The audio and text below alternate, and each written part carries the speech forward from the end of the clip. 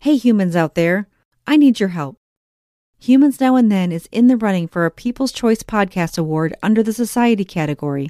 If you love Humans Now and Then, please vote at podcastawards.com. That's podcastawards.com. Also, follow Humans Now and Then on Facebook, Instagram, and Twitter to be one of the first to learn more about the upcoming Season 2. I'll be sharing some exciting announcements soon, and you do not want to miss it. Let's dive into episode 23 of Humans Now and Then. In the age of COVID, many people discuss the opportunity for a new normal. However, how does a savvy organization shape that new normal? In this episode, I speak to Laurie Silverman, futurist, business storyteller, and the founder of Partners for Progress, about data-driven decision-making and the importance of applying strategic thinking in order to determine a path toward the future. So we need these methods of strategic thinking to help us go into the future and see patterns. But where everyone is focused right now is on what I call the now and the next step. What they're not focused on is the step after next. Laurie helps firms strategize about their future, navigate messy, complex changes, make smarter decisions using data, and influence through story. Since 1991, she's worked across 25 industries, has been a keynote speaker at over 90 events, is the author of 5 books, and has inspired thousands to take action. So, ready to dive into how strategic thinking and business storytelling can help you shape the future? Let's discuss. I'm Rebecca Scott, and this is Humans Now and Then.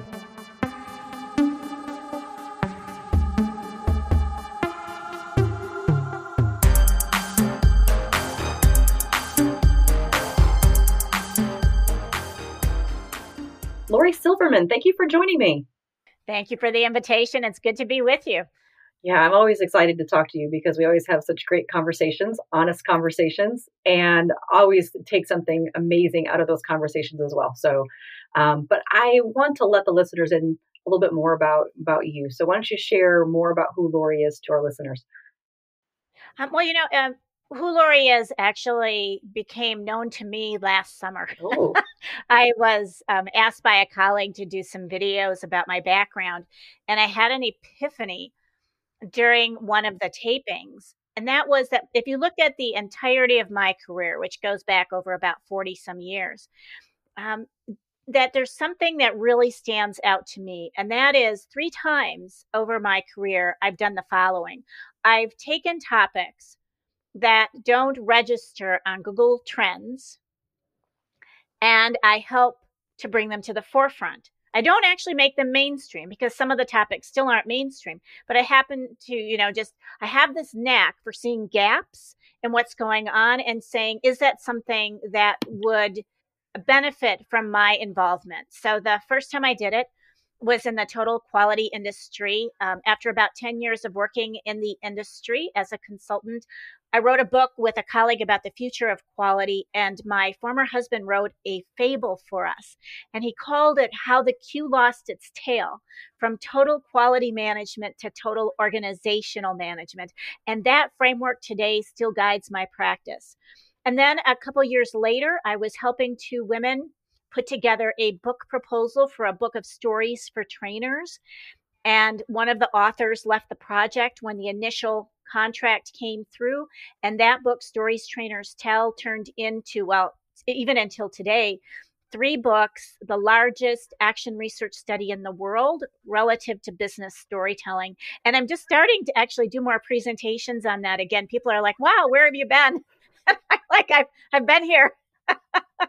You need to find me. And then the work that I'm doing today, which I've affectionately given the name Data Literacy 2.0. It's an umbrella term that encompasses things around collaborative data-informed decision-making, data storytelling 2.0, because I think that a lot of the materials that are coming out in that area aren't they don't recognize the work that's been done in business storytelling or the brain research. And then there's a lot of other pieces, the data culture piece, the enterprise core competence, and so on.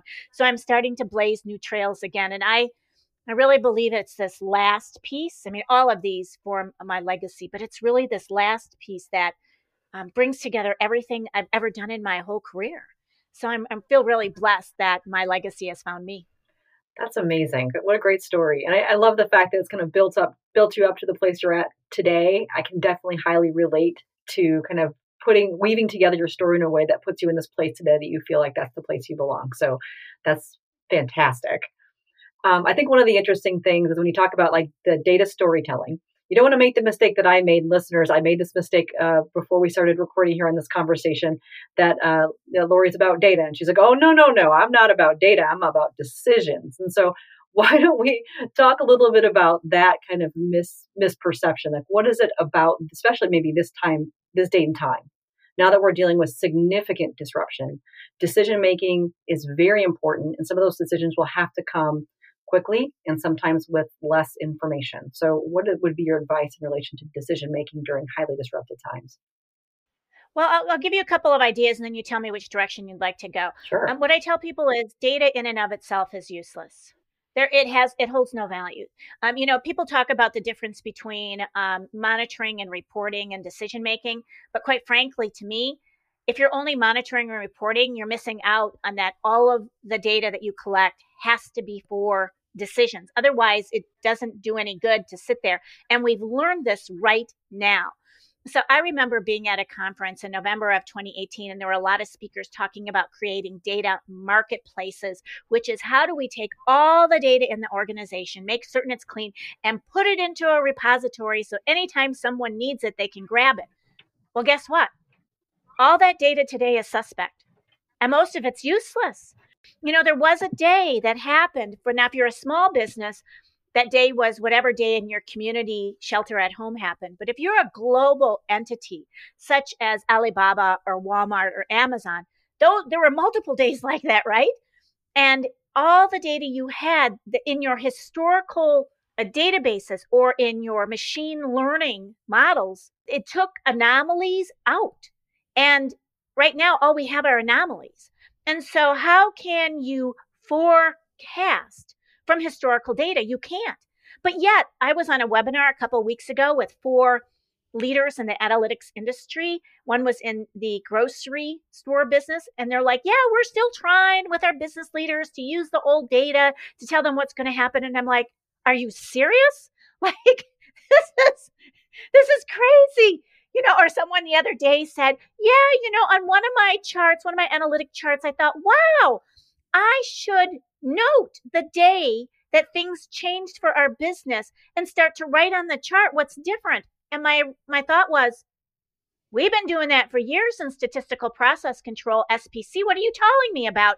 Of course you would note those shifts.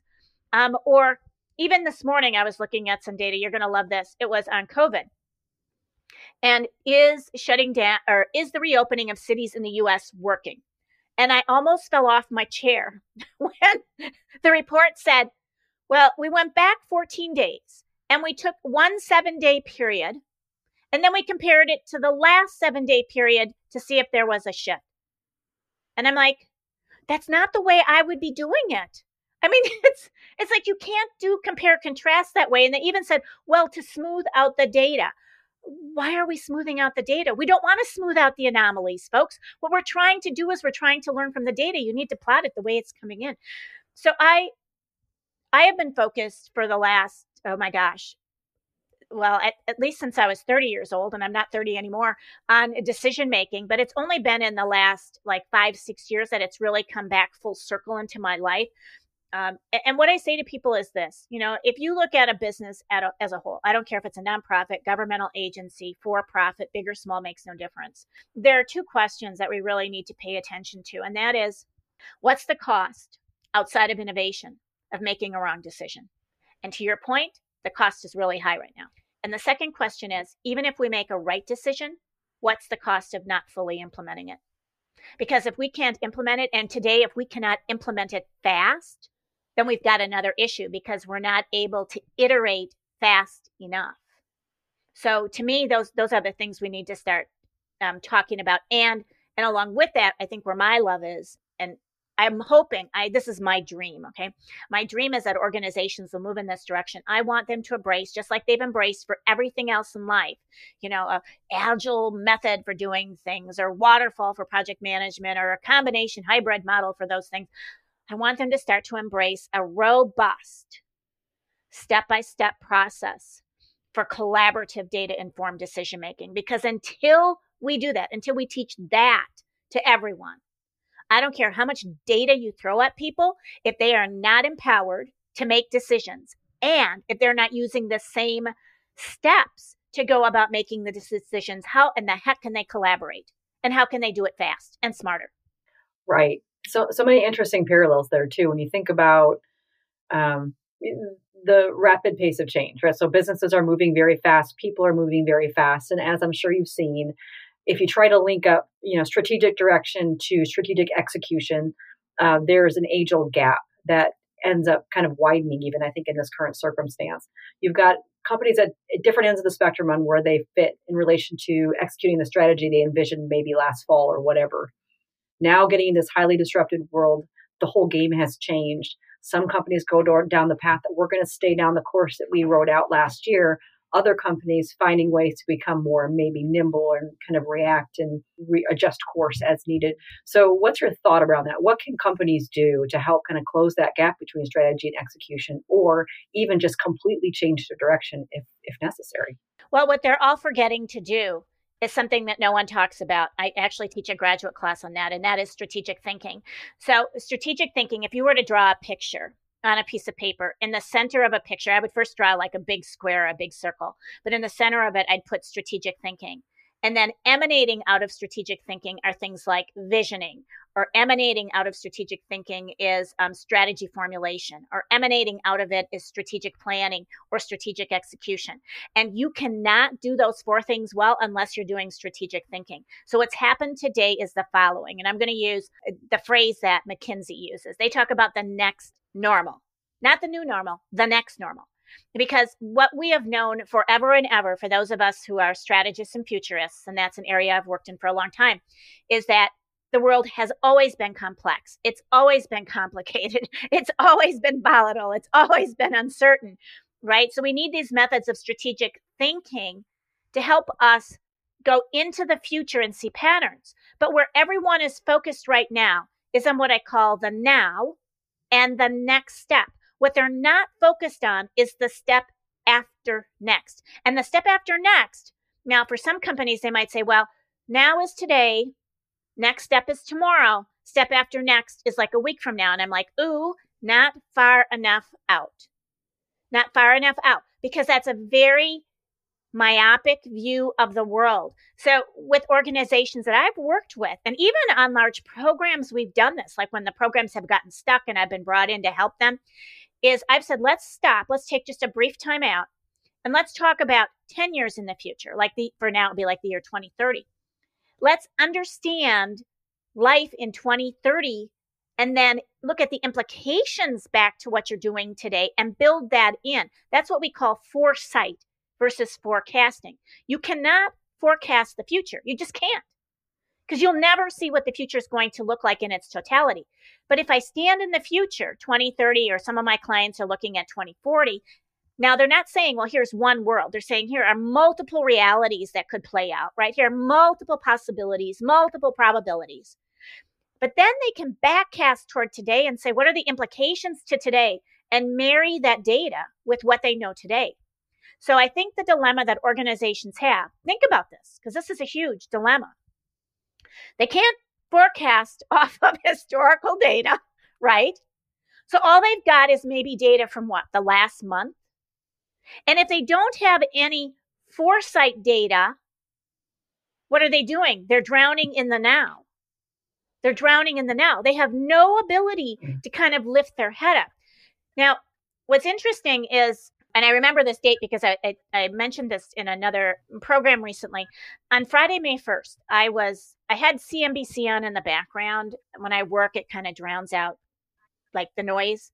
And I heard the CEO of Saks Fifth Avenue. His name, I think, is it's either Steve or Scott Metrick. I can't remember what his first name is. But he said exactly what I've just said, because the host said to him, how are you doing? You are in the department store industry. He said, no, we're not. No, we're not. He said, Neiman Marcus is in the department store industry. And oh, by the way, they're going bankrupt. He said, we're owned by Hudson Bay, a real estate company. We are a real estate company that just happens to own some retailers. And guess what? We're focused on 3 phases. And I'm like, okay, what are those phases? He says, the now, which is the present moment. I'm like, oh my gosh. Oh my gosh. He says re-entry, which is his next step, right? The first re-entry for some companies was how do we immediately pivot? But now it's like reopening. He said, but we have not lost sight of the future. He said, because we've studied the future and we know that our future consumers want personalization and they want easy and they want customized and they want all of our channels to be fully integrated, which we've done. He said, we did all that and we paid off all our debt. So we have 0 debt. And so when we reopen and people are like, oh my gosh, how are we going to serve people one by one? We already do that. There's no pivot needed to our business because we saw the future. And I think that's the dilemma that companies have, is if you're so focused on the now and this immediate next step, and you don't say, well, 5, 10, 15, 20 years into the future, what's the world going to be like? And how do I also, does it make sense to integrate it or blend it in with today's data, which I think we really have to do, right? I don't have a lot of the current data. I'm going to need this stuff from the future. And then I'm going to blend that with my intuition, which is a form of data, use my human reasoning, make decisions. But if I don't have that future piece, I'm kind of doomed. I mean, if you want an example, I can give you one because there's one that kind of stands out to me if you're interested. Go for it. Sure. So Dan Burris, who's a technology futurist who I absolutely adore, he was talking on a recent show of his about being called by the convenience store industry. And Dan's the sort of person who he's very good at telling organizations kind of like, here's what you should do. That's not my approach. My approach is to be more process oriented because then you learn how to do this on your own. But the convenience store industry said to him when COVID began, we're about to lay off all of our employees. What do you suggest we do? And he said, don't. How do you become a necessity business? So that was their immediate pivot. Go from a convenience store from the now to the next step, which is go from being a convenience store to a necessity business. But I wanted him to say, what's the step after next? Because if I were the owner, let's say I owned 25 7-Elevens, right? I'm a large franchise owner. I don't even know if that's large, but I'm going to assume it is. What's my step after next? Do I go back to being a convenience store? Do I stay a necessity store? Should I become something else? I mean, what should I become? And now the reason I say this is because when I was working for another consulting firm, and this will take me back, I think I was like 32 or 33 years old. I was sent to Japan to study Deming Prize winning companies because I was involved in the quality movement. And I was there for a number of weeks. And one of the organizations that we went to visit was the Spa Hawaiian Resort. And as we were having dinner on the first night and listening to the general manager speak, he said, we used to be the Joban Coal Mining Company. And I thought to myself, how did you move from being the Joban Coal Mining Company to the Spa Hawaiian Resort? And he actually went on to explain that story. It's actually, I looked just recently on their website. All the steps are on there, not the backstory that I know, but the steps that are more public information. But the long and the short of it is that they realized one day, and this was like, oh my gosh, it was like the 70s or 80s, that they did not have enough coal in the ground to employ their children's children. And that coal might not be the healthiest way to fuel a country. Mm. So they sat back because they had the luxury of time. That's what strategic thinking is all about, is having the ability to think, not make decisions, just to think and reflect. And so they reflected on a number of different dynamics all the way through the company. What is it about the land that we have? Well, it's rolling hills, it's not mountains. What is it about mining that happens? Well, we often hit hot springs. What will the future consumers of Japan want? What are they looking for now that they can't have? And they thought out that 100 years, and then they realized that they needed to bring Hawaii to Japan. And so I would be saying that to the convenience stores. What is it that your future consumers need you to become? That's the step after next. But it's not like tomorrow. It's like 2025, 2030. But if you look out really, really far, what I've known with my clients is that you see things that you never thought you would identify. And for someone like me, I have clients in the early 2000s who identified pandemics and a series of pandemics. So none of this is a surprise to us. It's just that we couldn't predict the timing of it. Yeah, I've heard that more and more recently, that there were a lot of people that predicted this was coming and tried to push investments and focus in the area of minimize the impact of what was going to be an inevitable pandemic that would happen at some point. And now here we are. Yeah, it's ironic. A couple of years ago, I was speaking on the same docket as the physician who cured the first Ebola patient in the U.S. And when he was finished, he heard me speak. And then when he was finished speaking, he came up to me and he said, I have something to tell you. He said, the sad part of the work that we're doing is that my budget's already being cut back. And that's even before we knew what to do about Ebola. And he said, they just don't get it, Lori. I don't understand. Because what he was asking me was, how does story factor in? How does business storytelling help us to influence change in the world? And unfortunately, there are a lot of people, the adage is, it's like putting you're an ostrich and you put your head in the sand. I sometimes think it's worse than that. It's not even that you put your head in the sand, right? You just choose. You choose to ignore. And that's actually an artifact of the human brain. The human brain can't deal with anomalies unless you choose to be conscious of them. So the human brain likes to shut them down and not, and not pay attention to it, because that's too much effort to pay attention to them. But I think going back to your point from earlier and the things that I've just briefly talked about, we have got to start paying attention to the anomalies, because if you don't, you're not even going to make the immediate pivots in the right direction. Yeah, and I think we'd almost expect more anomalies as we move forward. More things we learn, more things that continue to change, more things that we need to shift. So simply because, not even just the evolution of technology, but other issues that will become more pressing, such as the environment, such as even depending on what happens through the pandemic, food availability in some areas. And healthcare, huge, right? So I think there's a lot of different things that companies in particular need to look at in relation to what the future looks like and the experience that people are going to have in that future beyond just the technology, so that you can apply real solutions to those real problems people are going to have at some point, 10, 20, 30 years from now. Well, that's if we want to solve wicked problems, right? Yeah. I'm sorry, you're all of the things you've stated are wicked problems because they don't have solutions, and the solutions aren't obvious. And although some people would like us to believe the solutions are obvious, what we haven't done is we haven't visually looked at the implications of taking particular courses of actions, like in a systems thinking map, to see what the unintended negative consequences would be of positive actions. Because there always are some.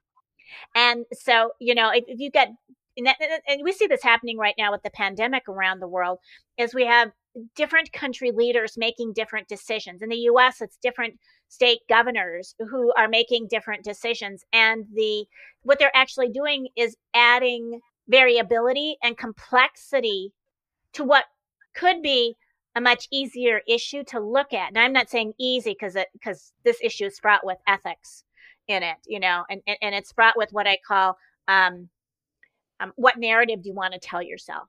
Are you telling yourself the narrative of profitability and economics? And oh my gosh, we have to open up the world again. Are you telling yourself the narrative around people, and it's all about keeping people safe, and so I'm going to stay home?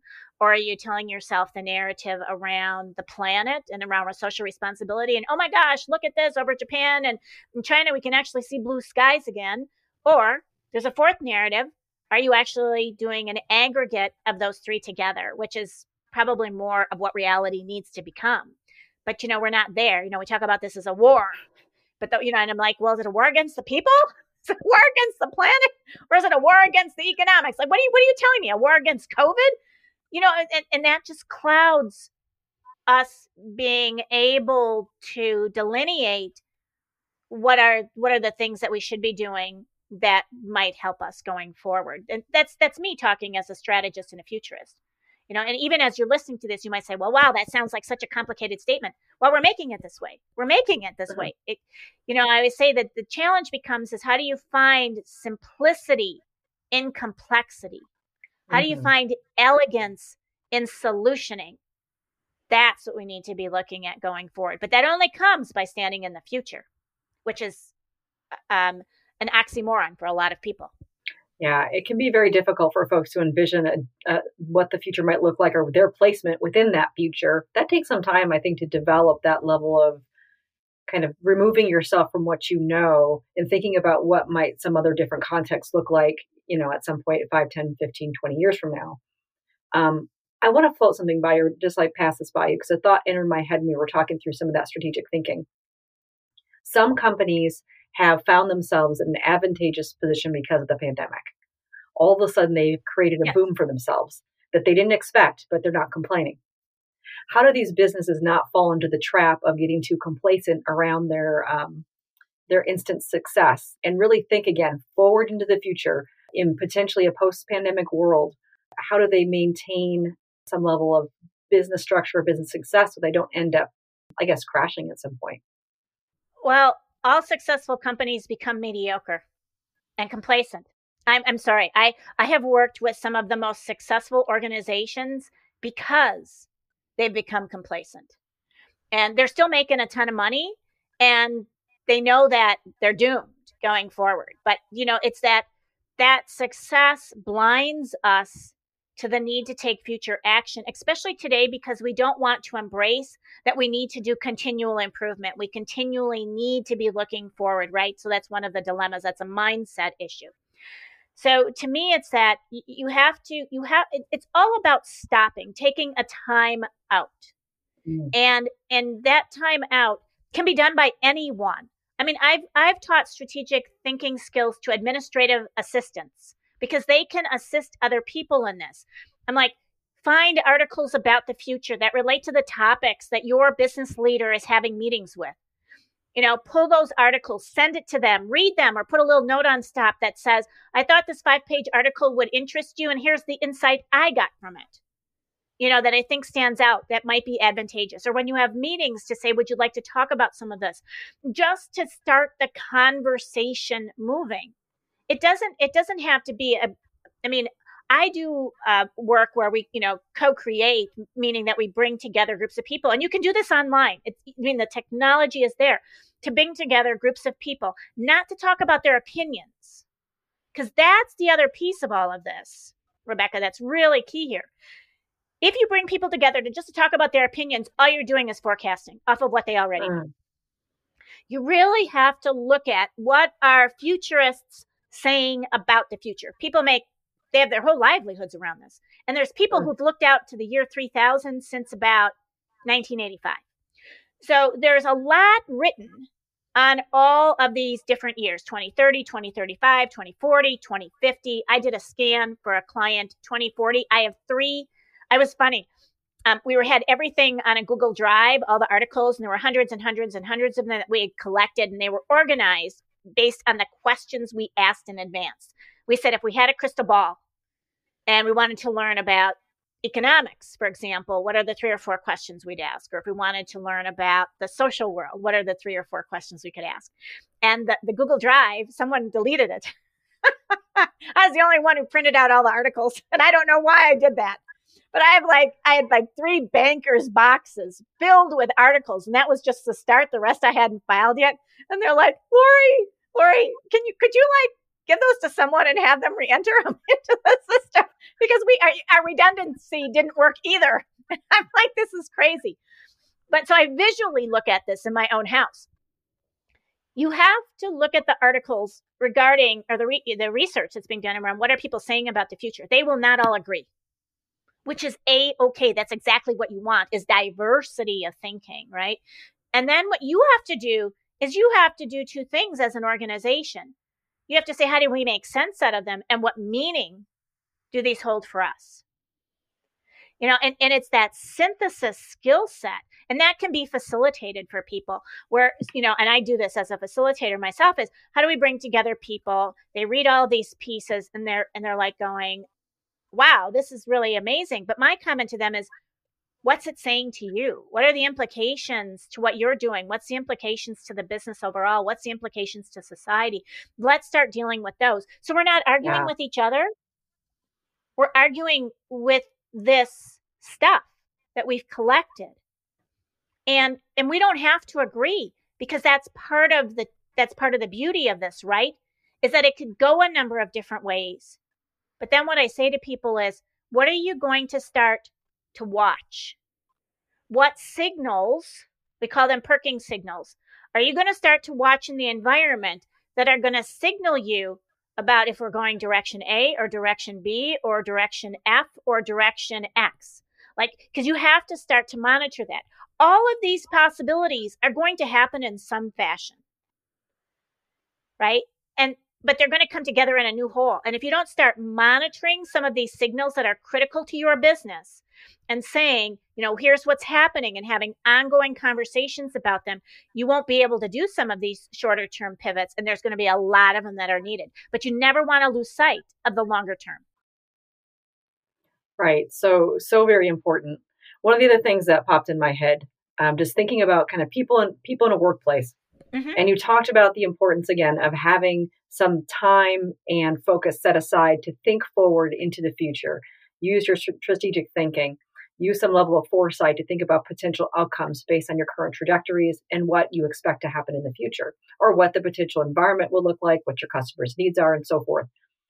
One of the things that I've seen in organizations that can disrupt that focus is what folks are actually rewarded for in the work environment. You know what I'm talking about. Yeah. So let's talk about that. How can the reward structure in an organization kind of disrupt that, I guess, motivation or maybe that mindset towards really thinking forward into the future? Well, we're not rewarded on process. We're rewarded on results. Mm-hmm. And we're rewarded on immediate results. And I think what you're talking about is, this is a process of strategic thinking.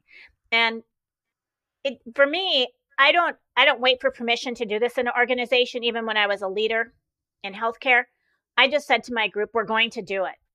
And I'll give you an example of a group that did and how they got around some of this. It was very interesting. I was working with the media group of a very, very, very large insurance company. I mean, probably now in the Fortune 250 or even the Fortune 100. They might be in the Fortune 100.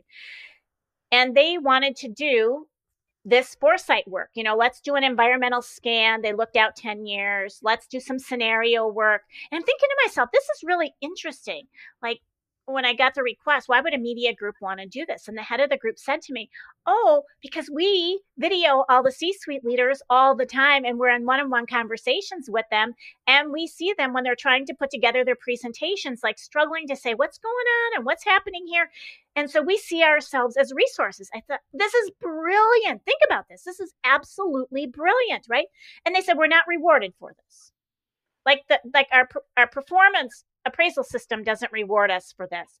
But where we get rewarded is that when someone's sitting on a chair and we're videotaping them, and in between time we're having conversations, we might raise particular topics. They might ask a question to nobody, just I forgot to look that up. And we can say, let us tell you what we learned when we did our process. And we have been able, that group was able to influence the thinking of the C-suite leaders. Right? And it was not a formal thing that they did. And the leader of the group said, my job is to buffer my people from all the things in the organization that prevent them from doing this work. And that even went so far as when they scheduled the meetings with me and the pre-work and things, we didn't call it foresight work. We just called it something else. So that someone looked at their calendar, right? They wouldn't try to remove the meeting or say, what the heck is really going on? Now, we informed their C-suite leader what was going on, and that person was very appreciative of the work and sat in on a lot of the meetings. But we made it so that we weren't stopped. along the way. But, think about this like at a program level, for example, or at a project level. This is work that should be going on right up front. And because what you don't want to have happen, and again, you're not going to be rewarded for this, right? So you're going to have to say this is part of us either doing our business case or part of us doing I don't know if people use charter documents. Like all organizations call these things different, but whatever you're going to be doing up front to lay out the scope of your work, is that what you don't want to have happen is something as simple as the following. I remember I taught for 10 years at UW Milwaukee in their project management certificate program. And I remember a man who was in one of my classes saying to me that he was working, there were two parts of an initiative that were going on. It was a manufacturing facility. They were bringing forward a new line for manufacturing. And what management said is, if we're going to bring forward this new line and we're going to grow our business, we should probably house it in a different building. Okay. And he said what happened is that when both of these projects came to fruition and they went to move the manufacturing line to the new facility, it didn't fit. I mean, it's as simple as that. Like, you didn't, like, how did you not align these two things internally, right? That's from a systems perspective. But then even more so was when you finished these two initiatives under a larger program, had the world changed? So if it took you 3 years to do this, just for sake of an example, the world that you're putting this into now, has that future world changed? Think about this with companies and their strategies. There are some innovations that some companies had on their books that they've probably been working on 1 or 2 or 3 years that don't fit post-COVID. And then there are some organizations that people tell me about, and I can't name them, who saw this as an opportunity to go, yes, that strategy that we thought would work over here, the future just got accelerated.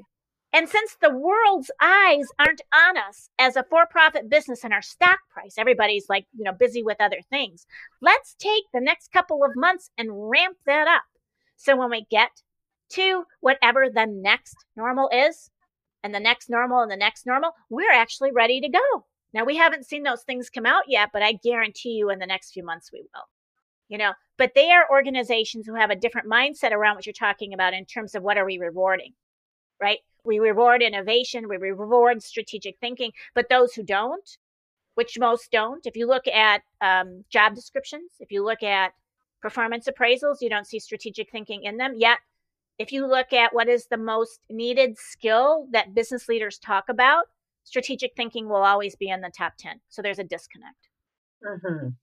I had waves about focusing on job descriptions. I find it fascinating because companies will seem to acknowledge the things that are realistic, but tend to go back on kind of legacy job descriptions that have been around for some time and kind of recycle those. And then, suddenly realize maybe this isn't exactly what I was looking for. Or maybe I'm looking for a person that doesn't actually exist in the real world and wondering why they're having a hard time finding that person. Yeah. Well, I think there's another piece to this, though, that just dawned on me as you were talking. Hiring more and more data scientists and more data analytics and more data engineering staff is the opposite of what I'm talking about. So it's not just that the performance systems are the challenge right now. It's that the data folks are taking us down the wrong path because they're not schooled in strategic thinking. And they're schooled in evidence and in the immediate and in the past. And until we can get them, and that's where some of my efforts have been recently. I actually did find a guy. He moved from the UK to Australia recently, and he actually knows strategic thinking. That's a rarity. I mean, I don't know how to make that happen. I'm just putting that out there. But that's part of the challenge. It's the systems that we're creating, all of these new fiefdoms, so to speak, that aren't schooled, and why strategic thinking is necessary. Right. And the thing that is cool about strategic thinking is that it really stands the test of time. It does evolve, but the insights in relation to how you apply strategic thinking are relatively stable. Yes. And if you think about the skills in relation to specialists, technical specialists that people are looking for and tend to hire, those specialized skills will become obsolete the next couple years. And so then you're looking at needing to rehire, needing to reskill, upskill, and those kind of things. And so it's an interesting thing to hear companies talk about, what kind of employee do we need? What do we call them? Do we call them a T-shaped employee? Do we call them? But it doesn't really matter what you call them. What matters is that they meet the needs of your business today and in the future. And if you ignore that future, it will be at your peril. Well, I think let's take it to the level of the individual, to you and me. And I use myself as an example here. So in 2015, 2016, I said to myself, what type of work do I want to be doing after age 70? Because I know that I'm an entrepreneur. My dad, who's going to be 88 this year, is still working in his own business. My siblings are probably all going to retire, but that's not me. I'm going to continue to do work. And I thought, well, what sort of people do we value who are over the age of 70? Even in the U.S. military, we make them retire, at like age 50, 52. We might keep them a little bit longer than that, but we don't value age. And I thought to myself, well, maybe higher education, maybe higher ed would be the place to go, because where are years and years of experience and wisdom actually valued?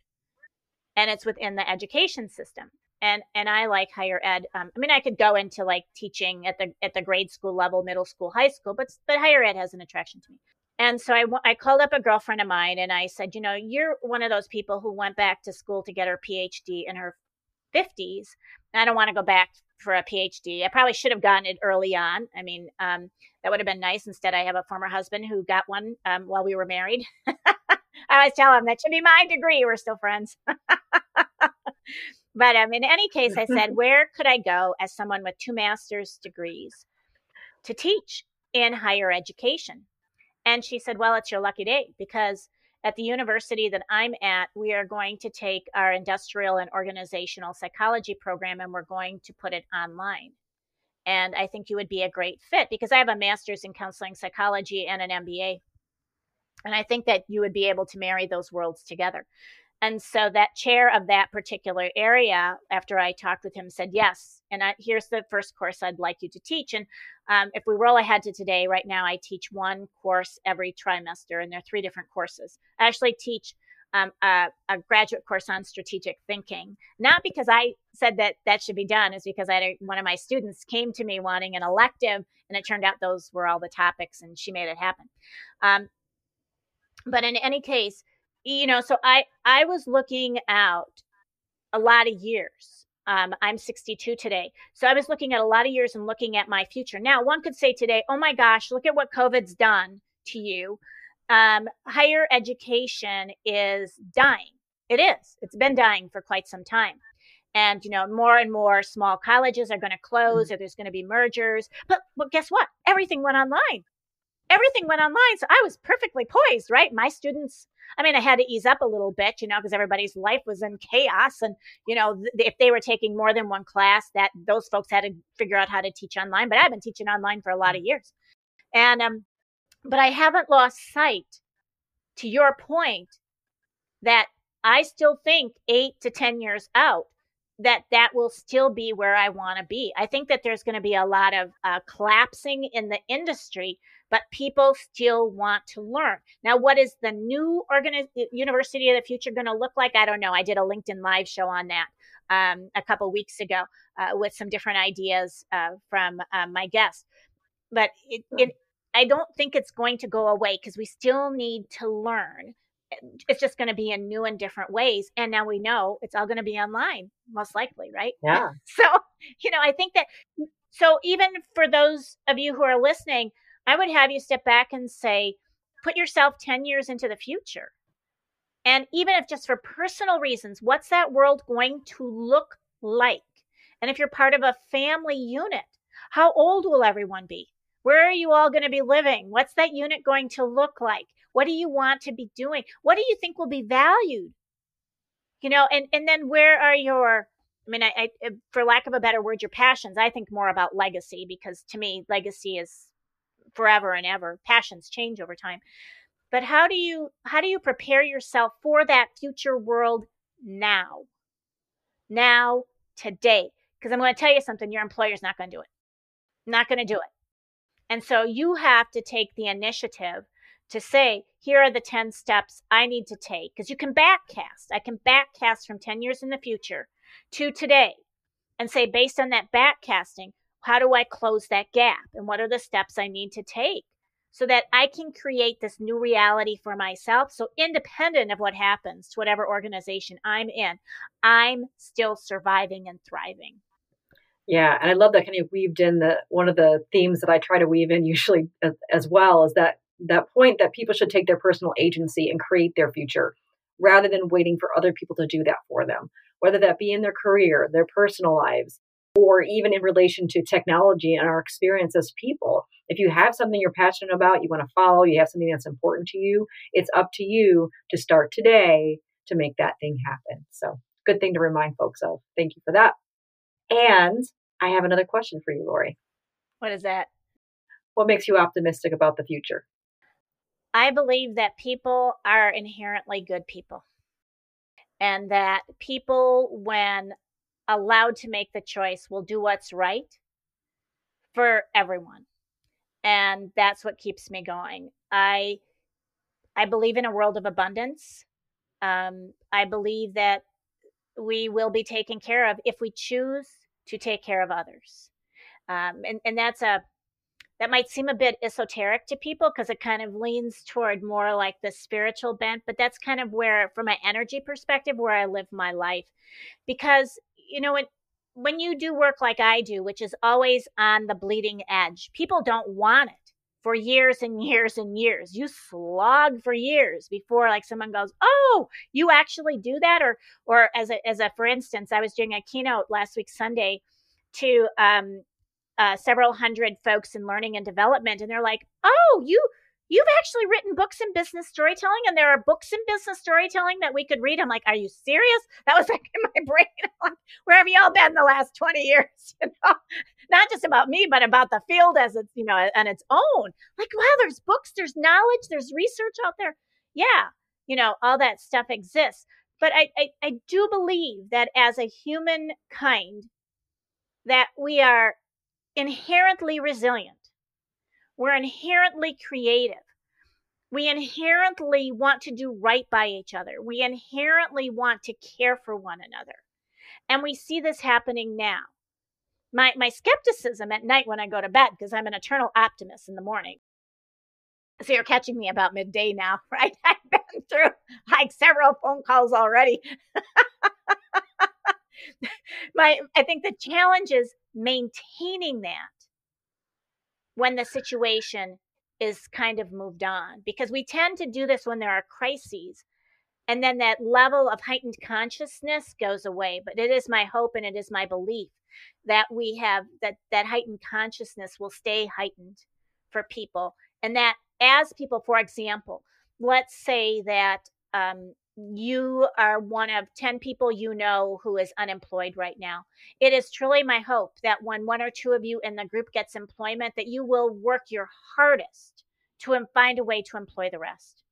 I mean, that's how I think this plays out at a very localized level, where we, and I talk to people, I'm very blessed. I talk to people all over the world about these sorts of things because everybody is struggling right now. But we almost have like this implied commitment that, as things continue to change and shift, and as things begin to open up for one person or another, we will involve the other. And I think that's the beauty. That's what I have optimism about, is that will continue. And I will forever. Yeah, that's an absolutely beautiful thought. It's almost so beautiful, I hate to ask the next question. What makes you concerned about the future? What makes me concerned? Well, I think it goes back to something I said earlier within organizations, and that is that we will somehow think that we can continue to forecast off of data that has no meaning anymore, which will cause us to make a whole bunch of wrong decisions, a slew of wrong decisions. But the challenge is we probably won't see the results of those for 5 to 10 years. And so we may already be gone. And that bothers me, because it'll be the leaders who are gone, but the employees who will still be there, who will suffer severely from that. Because I always tell people, when a decision is made inside of an enterprise, I don't care what size it is, that decision impacts you about 10 years later, maybe 7 to 10 year range. So that's the first thing that concerns me, that I want to wake up all of the data scientists, data analytics, chief data officers in the world and say, wake up, folks. Everything you've been putting your money into isn't going to help us going forward. And I know that that's a very harsh thing to say in the analytics community, that we need to shift from the data to shift to the decision-making processes. Let's hone how we help people to make decisions, because they're not going to be perfect. They never have been perfect. And even more so now, as we think about like what is the current data telling us a little bit about what we can project. We've got to think differently about this. So that, I think, to me that's one of my concerns for the future. The second concern that I have is the disintegration of a global economy. I know that might sound weird, but I just had someone, and I haven't read it yet, put a group text message together inside of LinkedIn to read an article from a very well-known and well-regarded group that is starting to talk about this, that they actually want it to fracture. That bothers me immensely. But it almost all has to happen. And here's the challenge we have is the supply chains have been disrupted. And so if your supply chains were worldwide, you are in one world of hurt right now. But the other, I have one other concern, if it's okay to state it. This is a new one. There's a series of events called Humanity Rising. It's sponsored by Ubiquity University and a number of other organizations around the world. There's several hundred speakers who are going to speak about like what's the world going to look like post-COVID. And when I was talking with the founder of Ubiquity University yesterday, and he said to me, like, what's the topic you want to speak about? I just finished a phone call with a colleague in Scotland, and he had said to me that he and his wife were talking about a subject, and what did I think about it? And the subject was, he said, you know how you've been describing how immensely challenging it is for you and for your colleagues? And he goes, and I'm finding this too, because he was saying how he needed to shut down his business in order to go internal. He had to make this very tough choice. And he said, it's almost as though COVID has put a layer on top of trust. And I said, what do you mean? And he said, it's almost like the fourth wall. And I said, oh, the fourth wall at the theater that an actor never breaks. He said, well, yes. I said, well, I go to a lot of theater in New York and in London. And once in a while, an actor will wink at the audience or make a little giggle or something. And the audience knows they've broken that fourth wall.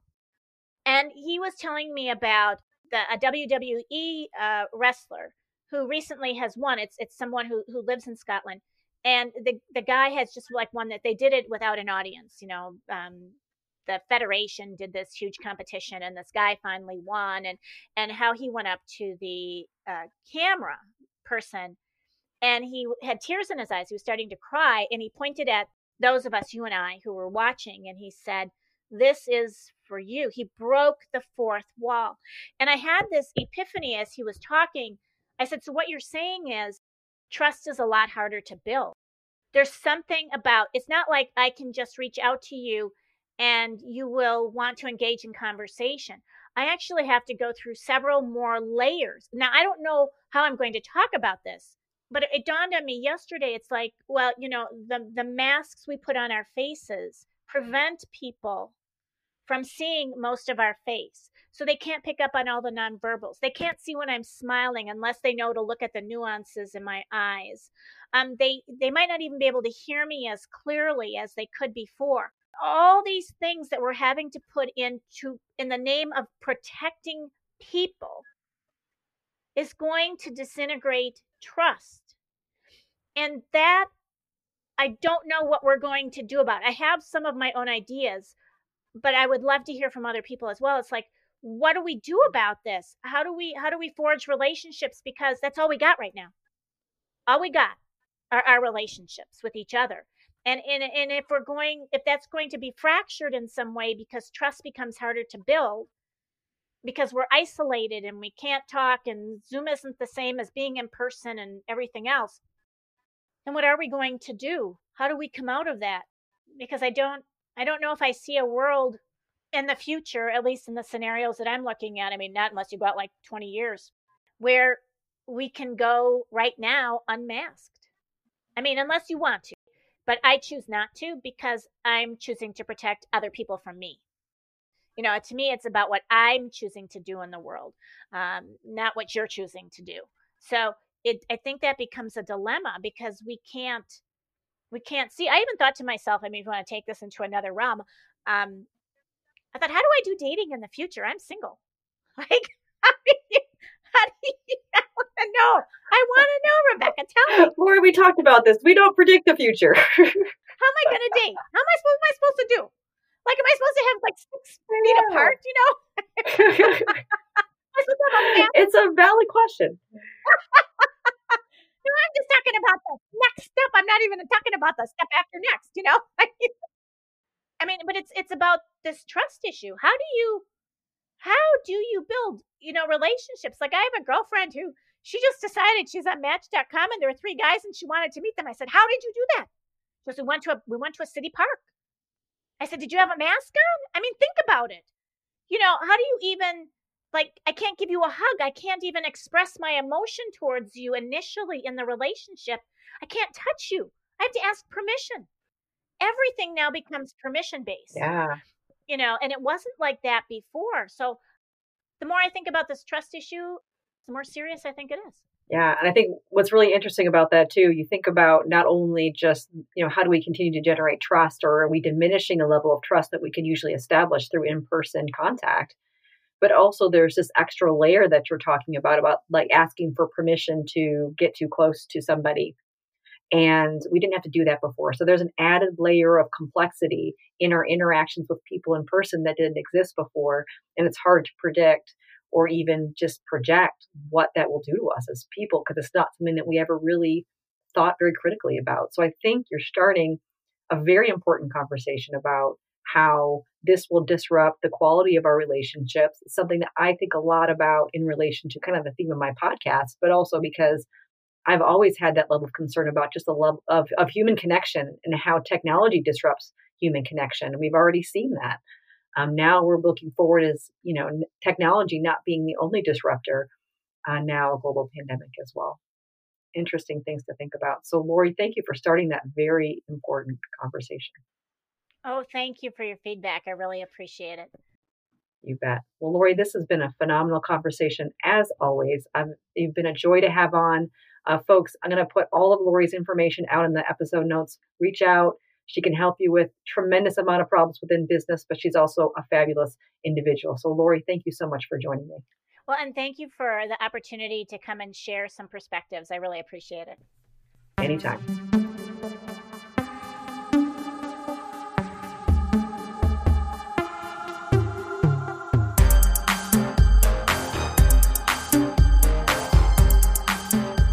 Lori is an energizing force who challenges people and organizations to build their story beyond the present, guiding them to define the step after next so that they can shape the next normal.